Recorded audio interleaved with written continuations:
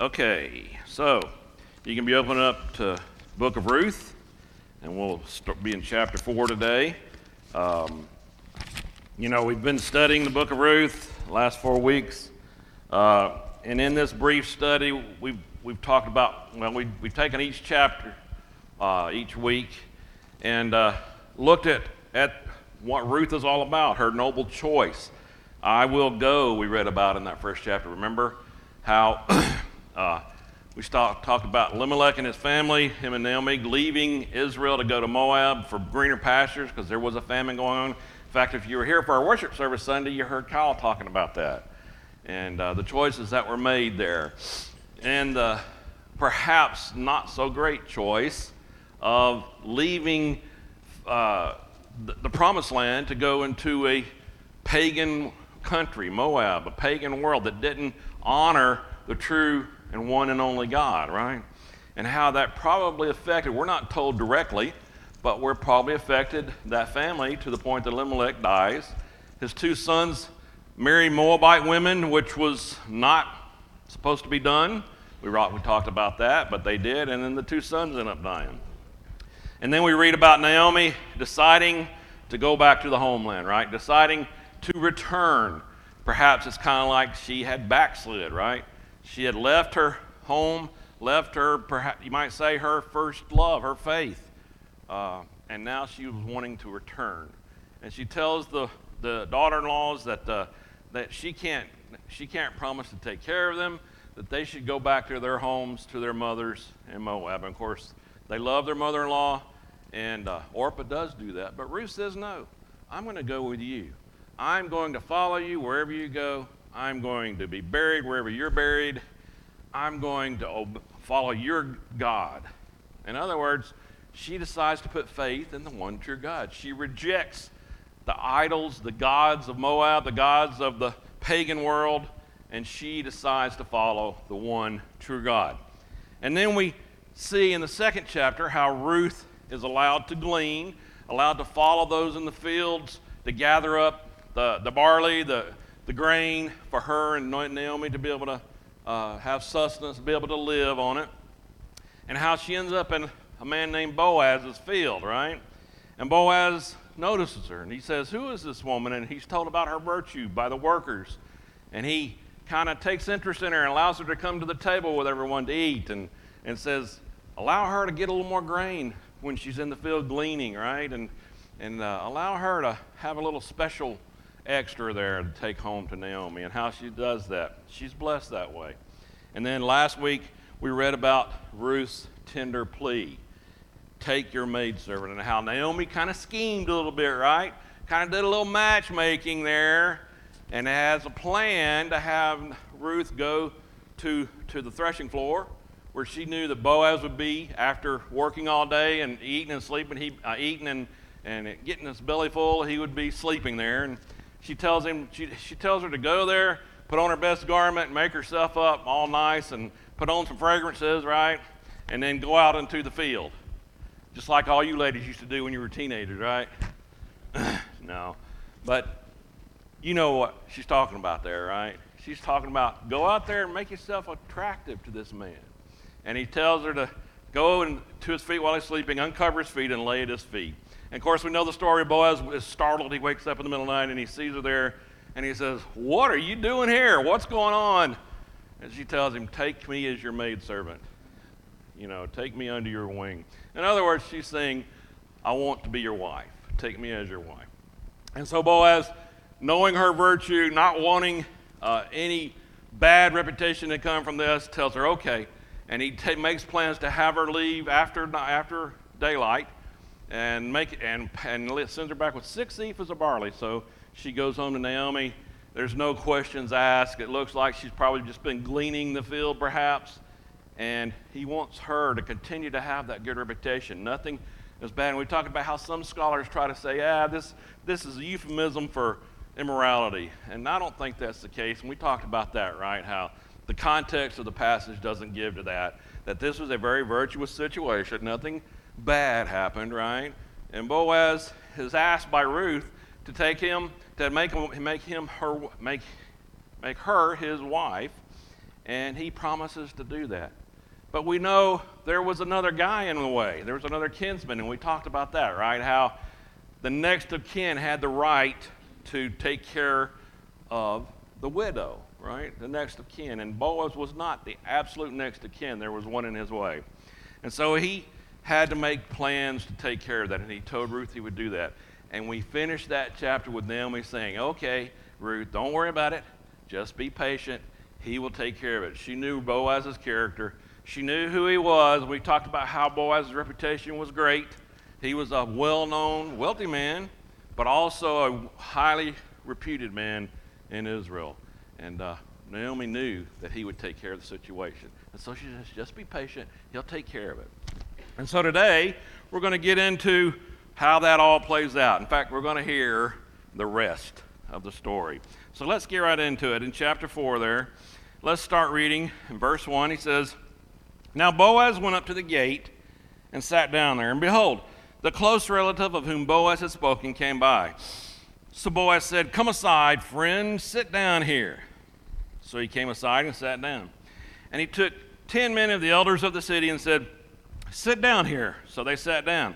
And then he said to the close relative, Naomi, who has come back from the country of Moab, sold a piece of land which belonged to our brother Elimelech. And I thought to inform you, saying, Buy it back in the presence of the inhabitants and the elders of my people. If you will redeem it, redeem it. But if you will not redeem it, then tell me, that I may know, for there was no one but you to redeem it, and I am next after you. And he said, I will redeem it. And the boy said, On the day you buy the field from the hand of Naomi, you must also buy it from Ruth the Moabitess, the wife of the dead, to perpetuate the name of the dead through his inheritance.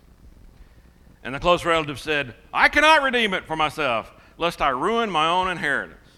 You redeem my right of redemption for yourself, for I cannot redeem it.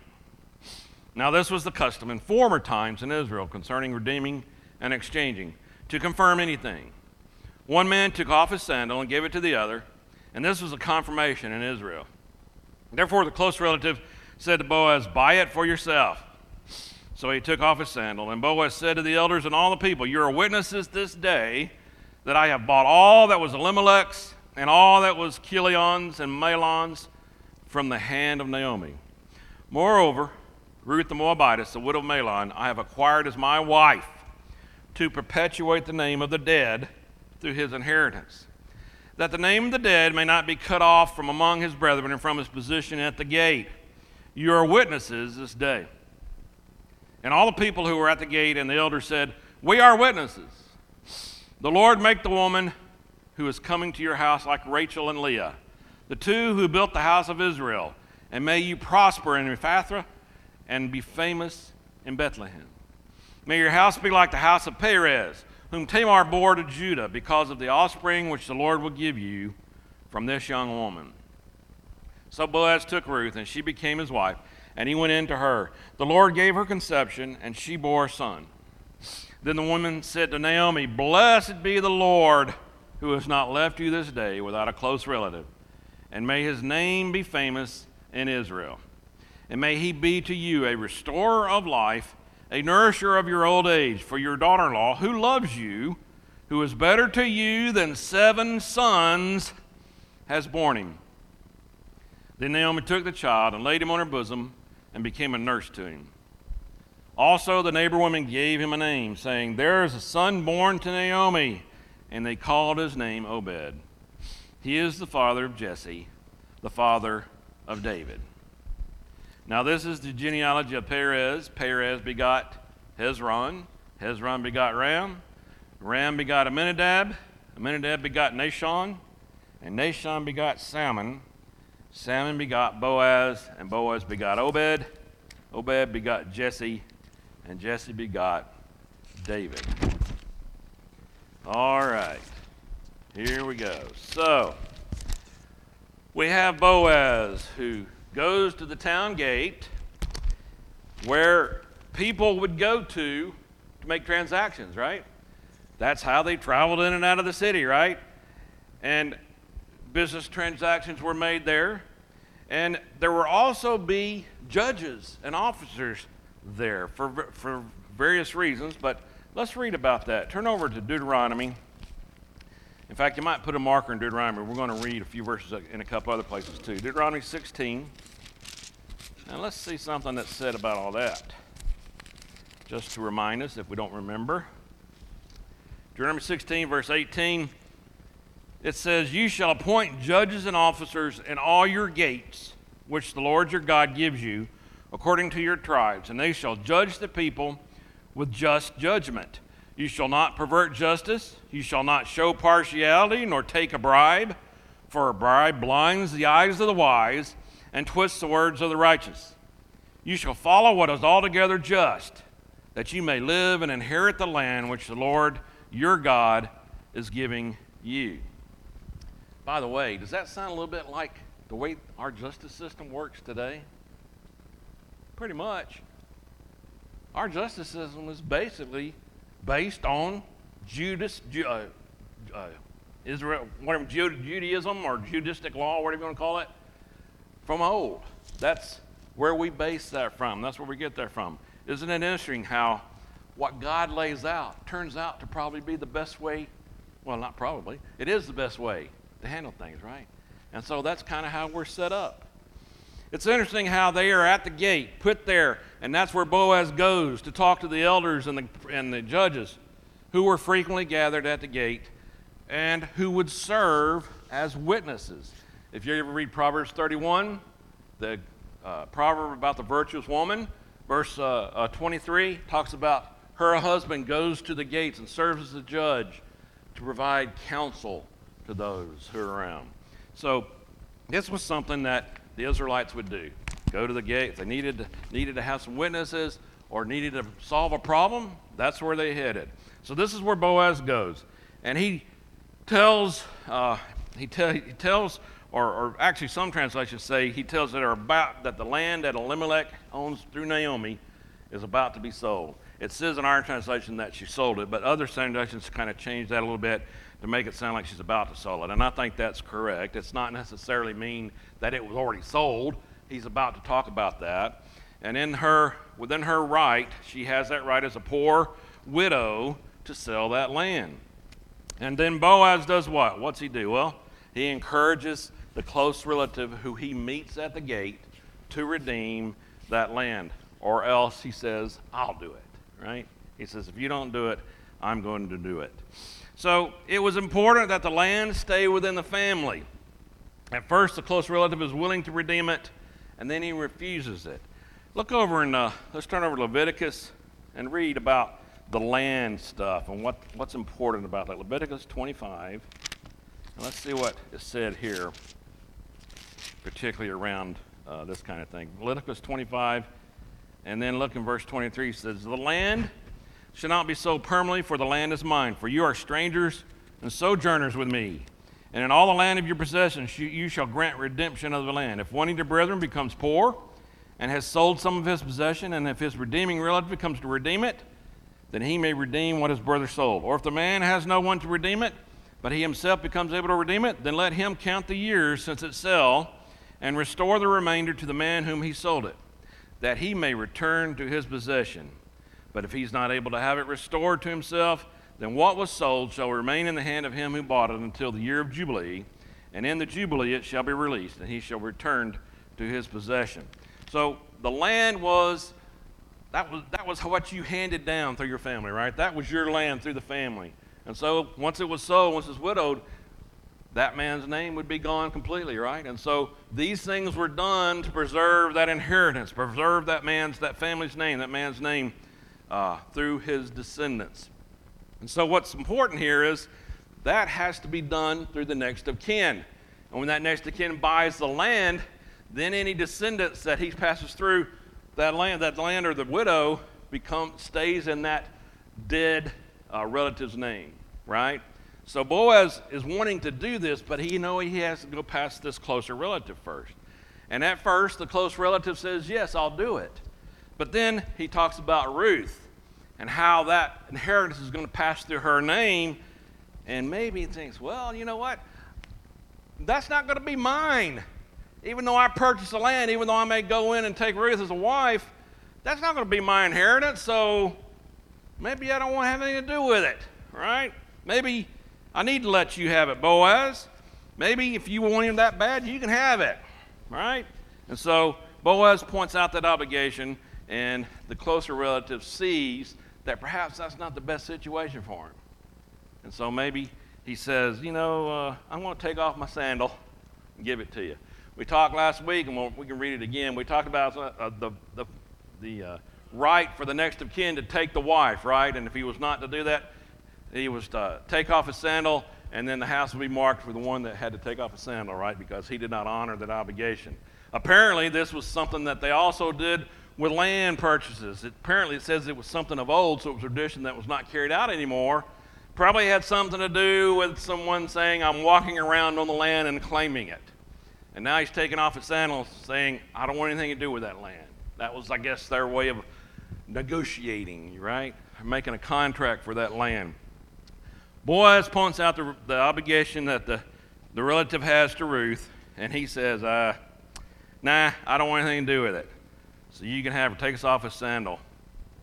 Turn back over to Deuteronomy 25, and let's read about that a little bit. 25 and verse 5. And this we read last week, but I'm going to read it again just so you remember. When a man is taking a new wife, he shall not go out to war. I'm sorry, I'm in 25. Yeah, that's right. He shall be free at home 1 year and bring happiness to his wife from whom he is taken. No man shall take the law or the upper millstone in pledge. I'm in 24. Hold on, man. I knew that one, right? 25. If a brothers dwell together and one of them dies and has no son, the widow of the dead man shall not be married to a stranger outside the family. Her husband's brother shall go into her, take her as his wife, and perform the duty of a husband's brother to her. And it shall be that the firstborn son which she bears will succeed to the name of his dead brother, that his name may not be blotted out of Israel. But if the man does not want to take his brother's wife, then let his brother's wife go up to the gate to the elders and say, my husband's brother refuses to raise up a name to his brother in Israel. He will not perform the duty of my husband's brother. Then the elders of the city shall call him and speak to him. But if he stands firm and says, I do not want to take her, then his brother's wife shall come to him in the presence of the elders, remove his sandal from his foot, spit in his face, and answer and say, so shall it be done to the man who will not build up his brother's house. And his name shall be called in Israel the house of him who had his sandal removed. I always thought that was interesting that they would spit in his face. I mean, if I ever spit in somebody's face, I usually got slapped or punched or something, or maybe I had taken the principal's office. I don't think I ever did that, but maybe I did. I don't know. But that's pretty nasty, isn't it? That's pretty nasty deal there. Well, this is done to perpetuate the name that Naomi of Elimelech's family and descendants. So we're prompting the close relative. He refuses. He's concerned about ruining his own inheritance.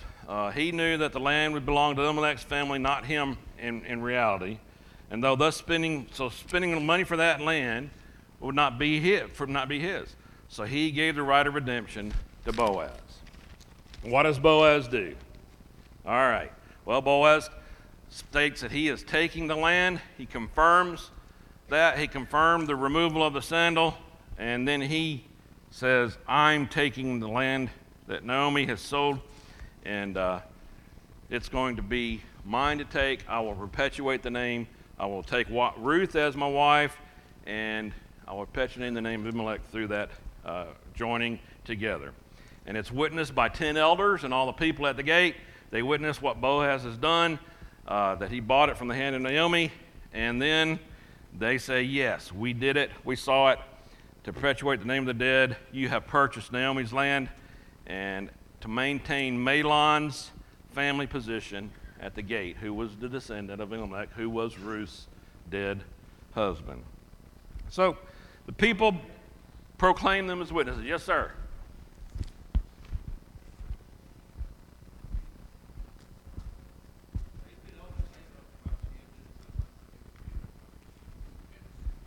I'm sorry, I missed that.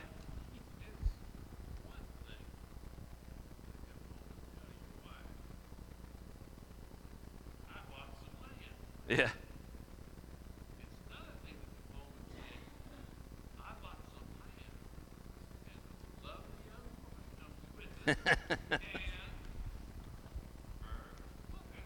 Yeah.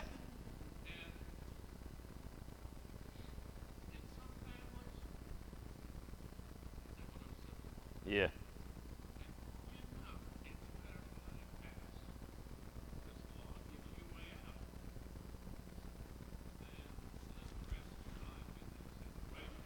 Yeah. Yeah. What Bill's saying, he says, you imagine purchasing land and saying, oh, by the way, a wife comes with it and a mother-in-law. So a lot of situations that would not be good news, would it? But it's perpetuated well, and through Boaz's great reputation, his character, this is good. It comes out good, and it comes out to be according to the blessing of God. And that's really what we're going to get out here. You know, we talk about the witnesses see it. They see that it's good. Yes, ma'am. What did the brother do? Which, I'm sorry, what was that?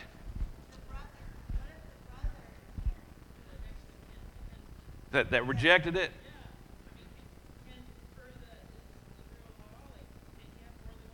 Yeah. He could have taken her in as his wife, yeah. Oh, yeah. Yeah, absolutely. Well, that's all over the Old Testament, right? You know, Abraham and everybody. Yeah. Well, that's what they were to do, to take them in. And you got to remember, you know, women at the time, a widow, they couldn't work. They didn't have a way to sustain. The only way they could do it was gleaning and things like that. So that was a way to take care of the widow.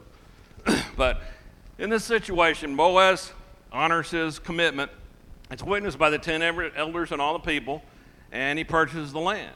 And so once he acquires the land and Ruth as his wife, to perpetuate the name of Mahlon, the family of Mahlon, and to maintain that position in the gate, he is blessed by the people. The people proclaim themselves witnesses, and they bless Ruth and Boaz because of it. And they say some interesting things here, I think, that the Lord make his life, make him like Rachel and Leah. Well, you remember who Rachel and Leah were, right? They were the first wives of who? Jacob, right? And he loved kind of Rachel, but he got tricked and was given Leah, and he had to work a little longer to get Rachel. And through them we had what? The 12 sons who became the tribes of Israel. Interesting, huh? Then Boaz, they say that Boaz prosper and be famous in Bethlehem, and that his house be like the house of Perez, whom Tamar bore to Judah. In other words, be continuing in that house of Judah. In other words, being blessed through just like the house of Perez, who was his ancestor. So, with the transaction of the land witnessed and the union as husband and wife blessed by the people, they have a son. And his name is Obed. And he is blessed with the conception, Ruth's conception, and the fertility and barrenness were sometimes attributed to God, right? But that's so in that sense, she is blessed by God. She becomes pregnant with a child, and he's born and named Obed. And perhaps this is what the writer is implying, that God's acceptance of Boaz and Ruth through this statement. With praise and prayer offered by the women, praise to the Lord for his kindness to Naomi through his daughter-in-law, prayer that the child be a restorer and nourisher to Naomi in her old age. Now remember, in the first chapter we talked about Naomi, how she went with Elimelech over to Moab, and when she returned, she said, don't call me Naomi, right? Call me Mara. Mara meaning bitter, because she felt like the Lord had dealt bitterly with her. And perhaps there's some truth in that, because they had left the homeland. They had left Israel. They had left the faith. But she was returning. And with that, Ruth returns with her, and she was blessed because she returned to her first love. And through that, Ruth is able to help bless her. God blesses her through Ruth. She's becomes a nurse to the child, and that child becomes a grandfather to King David. And we know the descendant of King David, as we can read in Matthew, right? And who was that? The Lord. Absolutely. So that's interesting how this one story, we can take a foreigner, a Moabite woman, who served pagan gods, idols, and so forth. But she decides, through her love for her mother-in-law, their love for her, to come and follow her, to go back to Israel, a foreign place. And God blesses her and Naomi and Boaz because of their choices. Interesting, isn't it? You see, our simple choices have a great deal to do with how our life goes, right? And yeah, of course, well, yeah, that makes sense. But ultimately, what really matters? Is it where you worked? Is it where you lived? Is it what sport you played when you were a kid? How much money you made? How good your meals were when you cooked them? How nice a house you had? How nice a car you had? What really matters in the end is you made the choice to follow the one true God. Kyle kind of talked about that in his lesson last week, making choices. At the beginning of our study, we noted that the book of Ruth serves really two purposes, right? To illustrate how God rewards those who make wise spiritual choices and shows steadfast filial loyalty. And to explain how Ruth, a Moabitess, came to be an ancestor of David and ultimately of the Messiah. A couple other examples of commendable character here. The nobility of Ruth, who is stated here was better than 7 sons. Interesting concept, right? Remember, 7 is kind of that number of completeness, one of the numbers of completeness. Having 7 sons, I would presume, would mean you had a full family. You were blessed completely, right? And yet they say Ruth was better than that. She was more of a blessing to Naomi than 7 sons. And then, of course, the nobility and the character, which we talked about last week, of Boaz, right? As an employer and a believer in God's promises. Been talking a lot the last few weeks about God's promises and how in the world, especially the last few years, you could probably say the last 100, 200 years, the world has turned so far away from God that everything now you see in the news or whatever is about, secularism. What do we need to do to fix this? Never mentioning God or faith, right? Never mentioning we need to return to our true and only God, our first love. That's not mentioned at all. It's all about what can the government do for me? What can we do to help people through the government or give some money to or fix this or that? Never mentioning that those things are not really what fixes anything. It's that faith in God. And we have a great example here through the book of Ruth. How Naomi, Ruth, Boaz, and every person that's ever lived on this earth that's a believer have been blessed because of the descendant that came through them. Have you ever thought about it like that? That book right there is in the Bible to show you what God did for you. It's not necessarily about Ruth. It's not necessarily about Naomi, although it is. It's about you. Did you know that? It's showing you that God works to bring those who have faith in Him reward. It may not be in this life, but you will have that promise fulfilled in the end. I know we've had a tough week. You've seen some stuff in the news about the shooting out west in Texas. And I know if you have little kids, man, that's tough to hear. And I know you probably got some questions if you have little kids about that, right? I cannot imagine what that's like.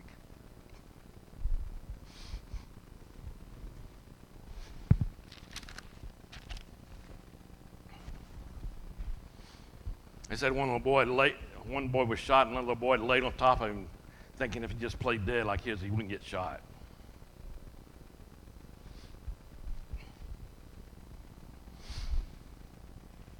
Bad things happen in this world.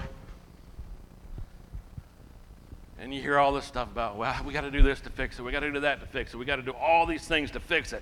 Never mentioning God, who created everybody here. And it really irritates me, especially when you're talking about kids. I want to read another story here. Turn over to Genesis 37.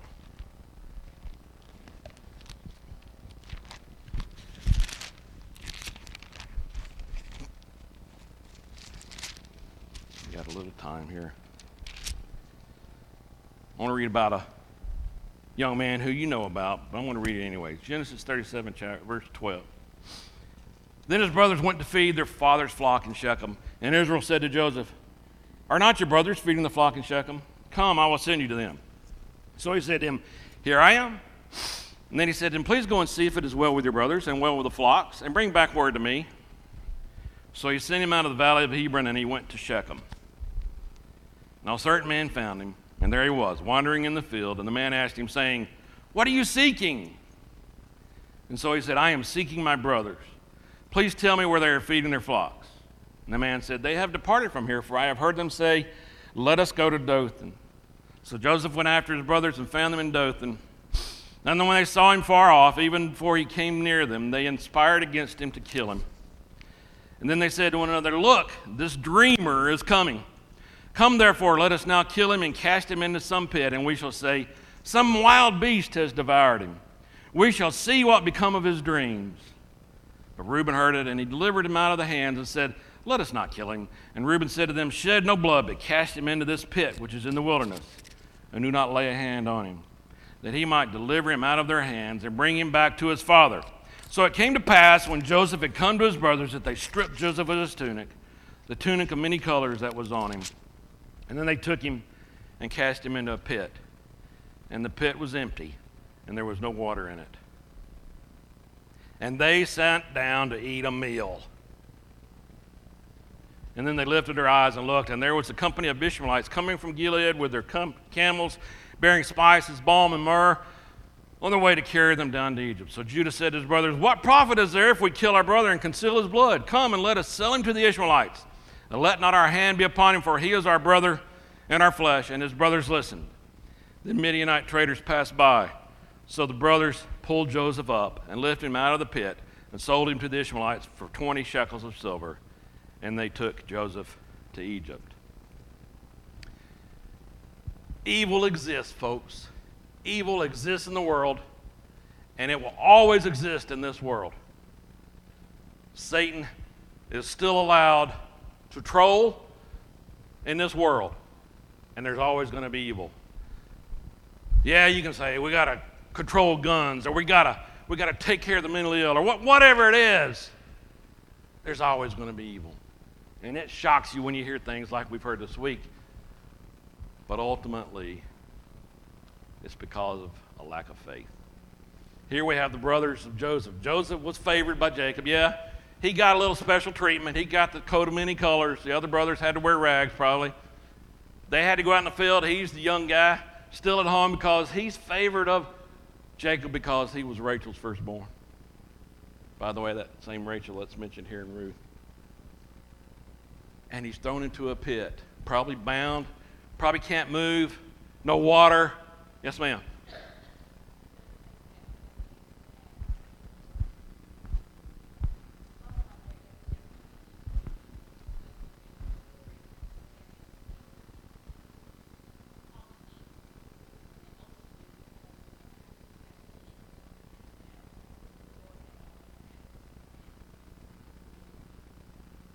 Yeah.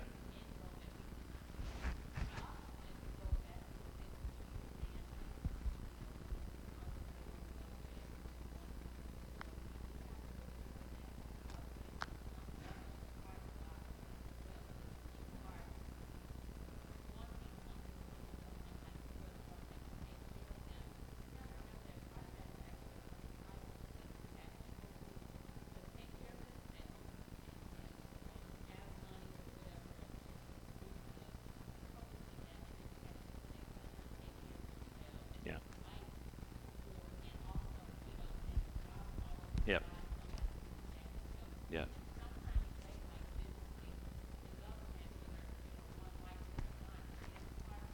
Yeah. Yeah. So Martina's point is that the government is set up by God to help take care of people. And you're right.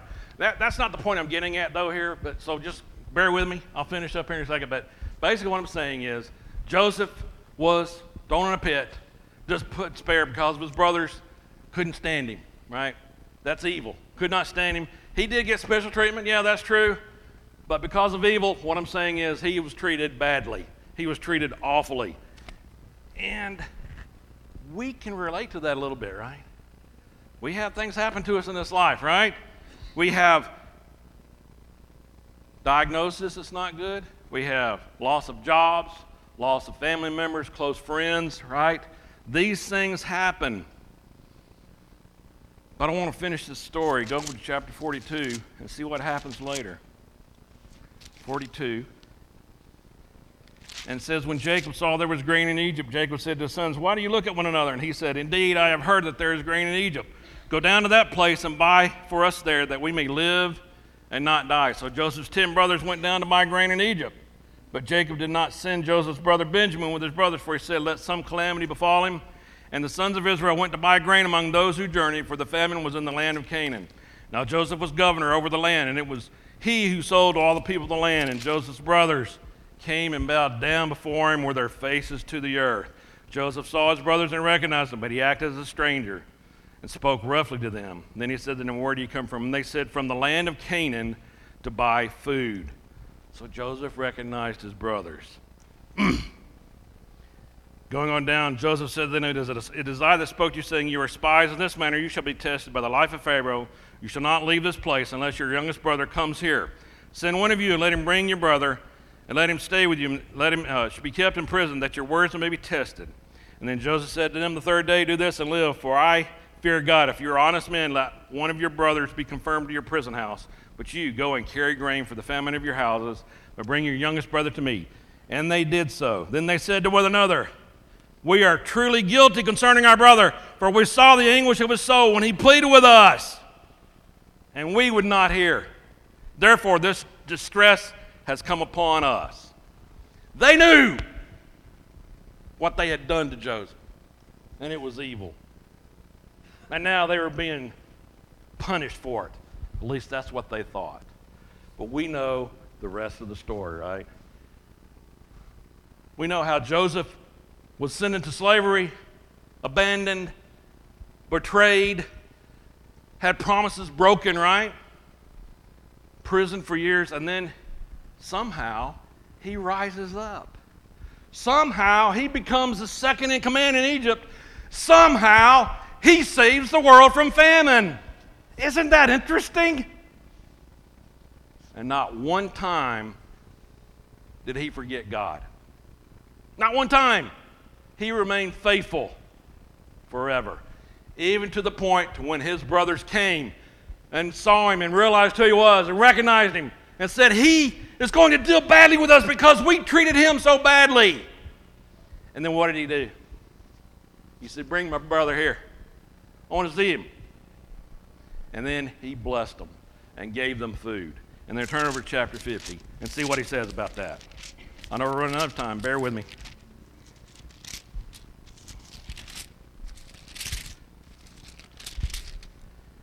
Verse 15, when Joseph's brothers saw that their father was dead, they said, perhaps Joseph will hate us and may actually pay us for all the evil which we did to him. So they sent messengers to Joseph saying, before your father died, he commanded, saying, thus you shall say to Joseph, I beg you, please forgive the trespass of your brothers and their sin, for they did evil to you. Now please forgive the trespass of the servants of the God of your father. And Joseph wept when they spoke to him. Then his brothers also went and fell down before his face, and they said, behold, we are your servants. But Joseph said to them, do not be afraid, for am I in the place of God?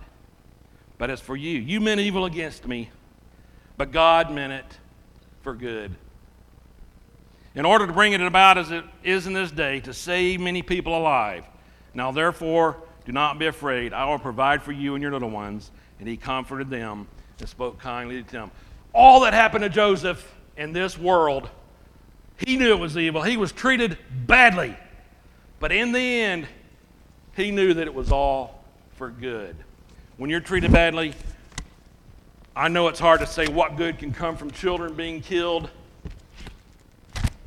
but if you remain faithful, you will get the promise and the reward in the end. Steadfast faithfulness. I urge each and every one of you to keep that. All right.